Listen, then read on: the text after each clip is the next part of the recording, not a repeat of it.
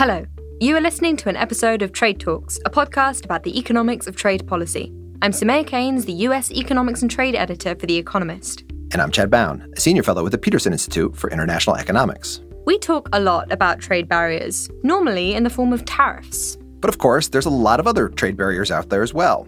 This week, we're going to talk about physical barriers to trade. We're going to talk about the effects of a border, or even a physical wall. We'll be joined by Stephen Redding. Steve is the Harold T. Shapiro Professor in Economics at Princeton University. Hello, it's great to be here. So, Stephen, what's the question that is at the heart of your research, and why should we care about it? A key question underlying our research is, does market access matter? A key insight from recent theoretical research is that when you reduce trade barriers with other nations, you increase what's called market access, which broadly speaking is the access of consumers in your country to the goods of firms in other countries. At the same time, your firms get access to consumers in those other markets. And many authors have found there's a correlation or a close relationship in the data between high levels of market access and high levels of income per capita.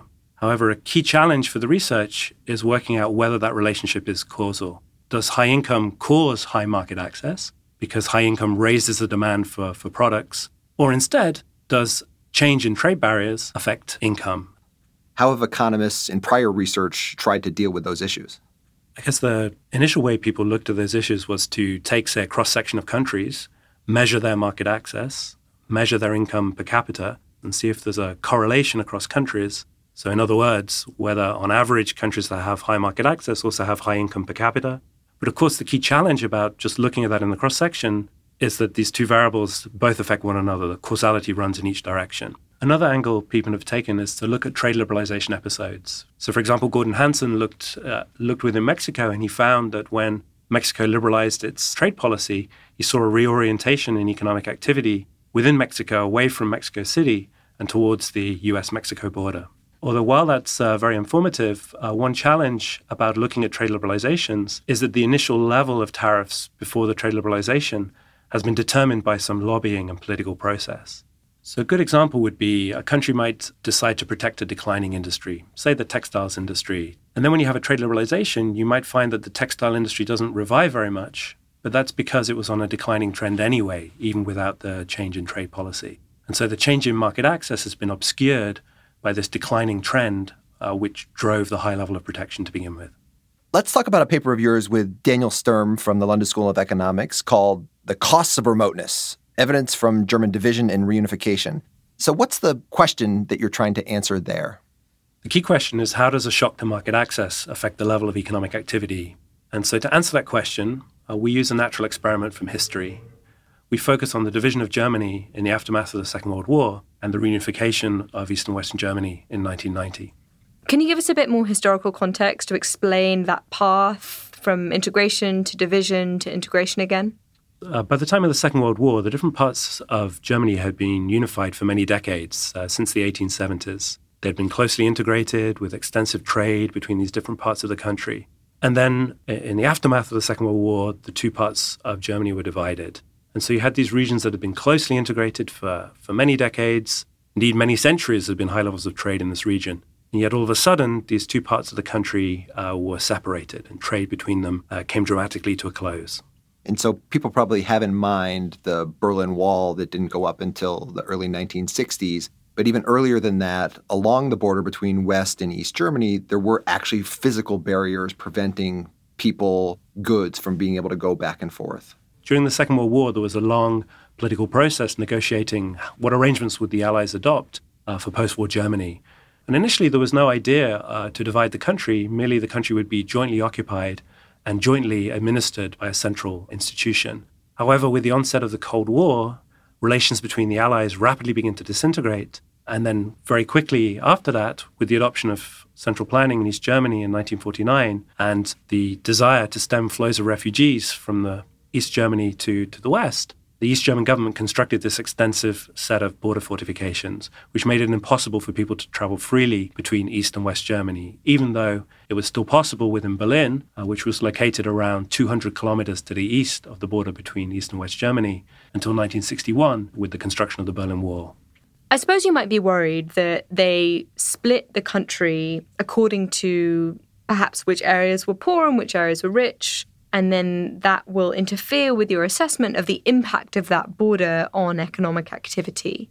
How do we rule that out? So a key feature of the experiment for our analysis is that the border was determined by political and strategic considerations and not by economic factors. In particular, the idea was to divide the areas of pre-war Germany that did not become part of Poland or Russia into three roughly equal areas, which corresponded to the American zone of occupation, the British zone of occupation, and the Soviet zone of occupation. And then later on, the British and American zones were reduced in size to create a small French zone. So you can essentially treat that division in practice as random? Absolutely. We look at cities within West Germany that are close to the new border with East Germany, and we compare their economic growth performance over time to the economic growth performance of cities that are much further from that border with East Germany. And the idea there is that the cities that are closer to the border are likely to be worse affected by the reduction in market access. Absolutely, because those parts of West Germany that were close to what became East Germany had nearby trading partners with whom they lost access to, whereas the cities in the far west of West Germany were much further away from those trading partners even before division. And so therefore, they were much less affected by the division of Germany. The basic theoretical prediction then is the Western German cities that are close to the border are going to lose out.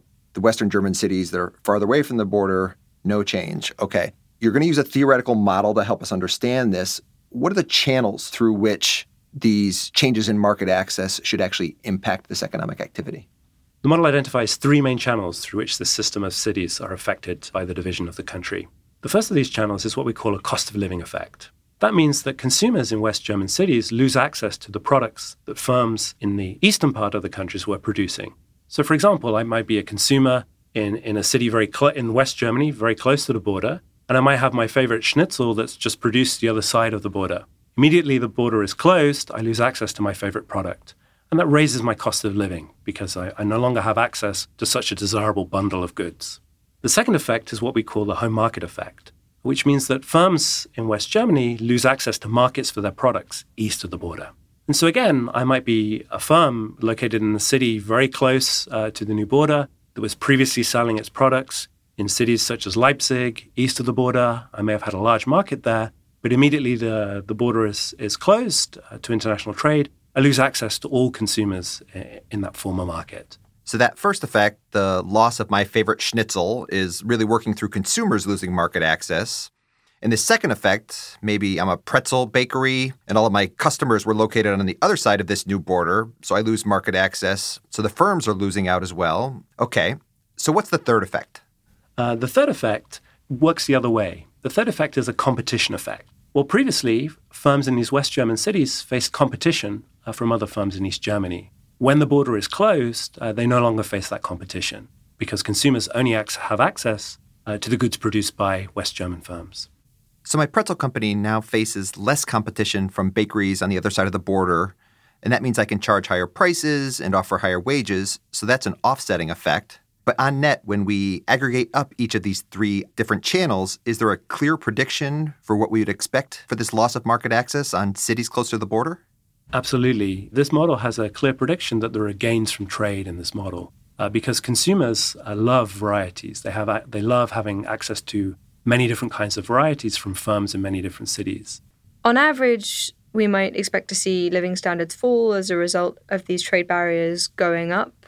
Are there any differences between different types of cities? An interesting prediction of our model is it has a quite subtle prediction for the impact of division on cities of different sizes.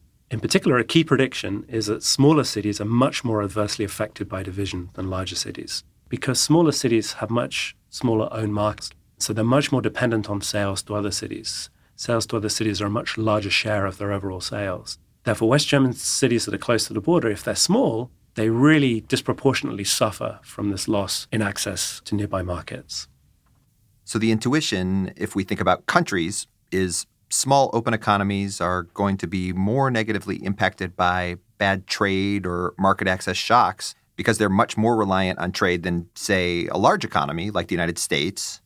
The United States is, in relative terms at least, doesn't trade all that much with the rest of the world because it has such a huge domestic market.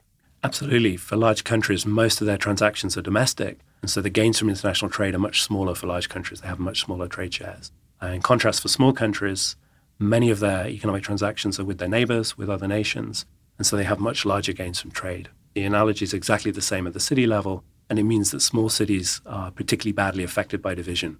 Let's go to the data. What is it that you actually look at? We put together a new database on the population of cities over time. Before the division of Germany, we collected data on the population of all cities that had more than 20,000 inhabitants in 1919. And then after division, we tracked the population of all cities in West Germany of that size every decade, all the way up to the fall of the Iron Curtain, and then again after the reunification of Germany. Can I ask why you focus on population rather than income per person? Population is the one key variable that we can track over a long period of time. And we need to do that to look at this natural experiment because we need data on these cities both before division, during the period of division, and after reunification. Can you tell us a little bit more about the cities that you're actually going to look at? Based on the idea that West German cities close to the new border are going to be more severely affected by division, we define two groups of cities. One is what we call the treatment group of cities, which are within 75 kilometers of the new border with East Germany. The other group we term the control cities, which are cities more than 75 kilometers from the new border. And the exercise will be to compare the cities that got treated with this new border with those that didn't, the control cities. That's right. And we look at their population growth both before division, during division, and after reunification. The model predicts that division leads to a reallocation of economic activity away from the treatment cities towards the control cities. And so we should see population growth in the treatment cities slow following division relative to the control cities. What do you find? We find that the population growth of the treatment cities within 75 kilometers of the new border falls by around 0.75 percentage points per year. So over the entire 38-year period of division, that implies a reduction in the relative size of the border cities compared to the non-border cities of around 1/3. That's huge. That's a really big change. Yes, and the effect is much stronger in the immediate aftermath of division. It's primarily people moving across cities. So actually in the immediate aftermath of division, the population of the treatment cities falls in absolute terms relative to the control cities as people move away from the border region. So this new border has a really big effect on population and economic activity. It's very immediate. How about this differential you were talking about for small versus large cities? Does that show up in the data? Yes, that shows up very strongly. We find that small cities have a much sharper impact of division by more than 1 percentage points per year compared to only around 0.4 percentage points for larger cities, where we define small cities as those that are below median size in 1919.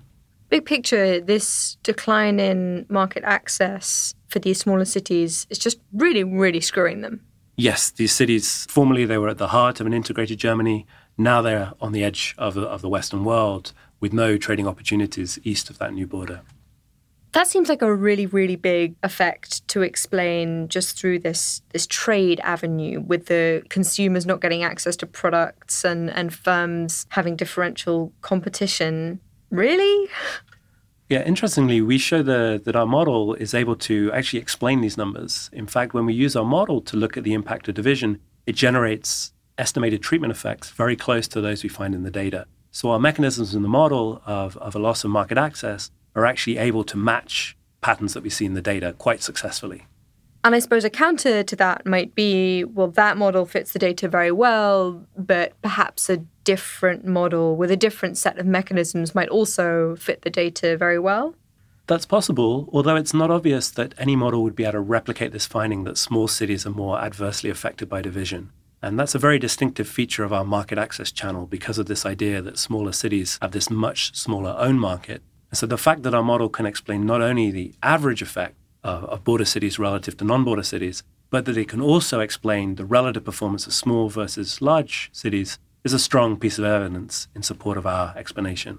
So are there other potential explanations that you can rule out for these patterns of suffering cities close to the border? Yes, an important part of the paper is that we consider a wide range of other possible explanations. For example, one concern could be perhaps the border cities specialized in industries that happen to decline following the construction of the border between two parts of Germany. Another concern might be Western economic integration. We know that in the period after division, West Germany integrated with its Western partners, such as France and Belgium, and so perhaps that elevated population growth in the Western parts of Germany. And then another potential other concern could be maybe these findings could be explained by the fear of further armed conflict. And how do you rule those out? So to address the concern that these cities may have specialized in industries that declined after division, we actually match each treatment city close to the new border to a control city further from the border that has the same industry structure. And we show that even when you compare cities that have the same industry structure, you see that treatment cities experience this decline in population growth relative to control cities.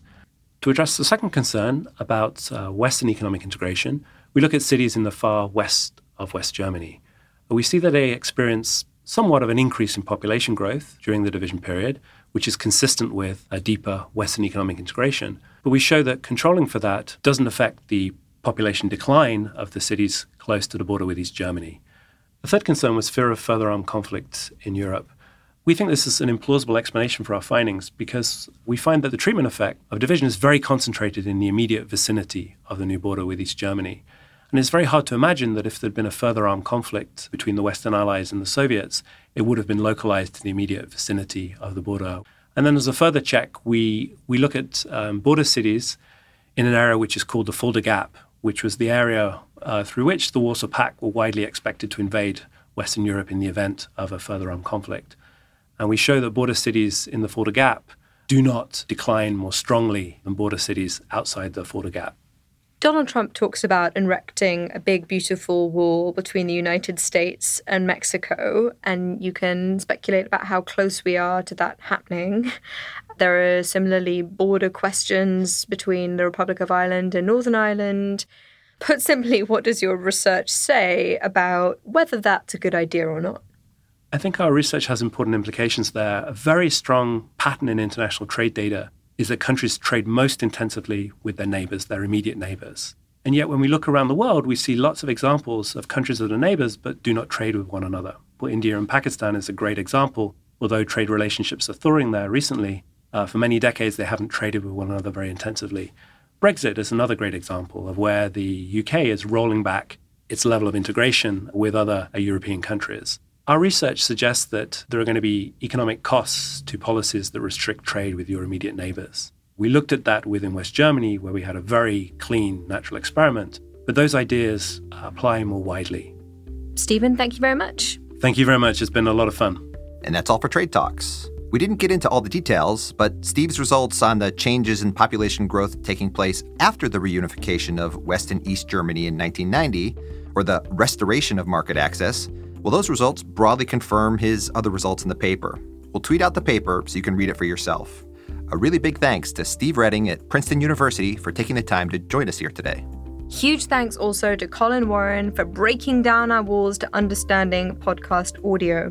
Follow us on Twitter. I'm at Samaya Keynes. And I'm at Chad Bown. And we're on @trade__talks. That's not one but two underscores, @trade__talks. Because when it comes to German natural experiments for trade, two sides of the wall are better than one.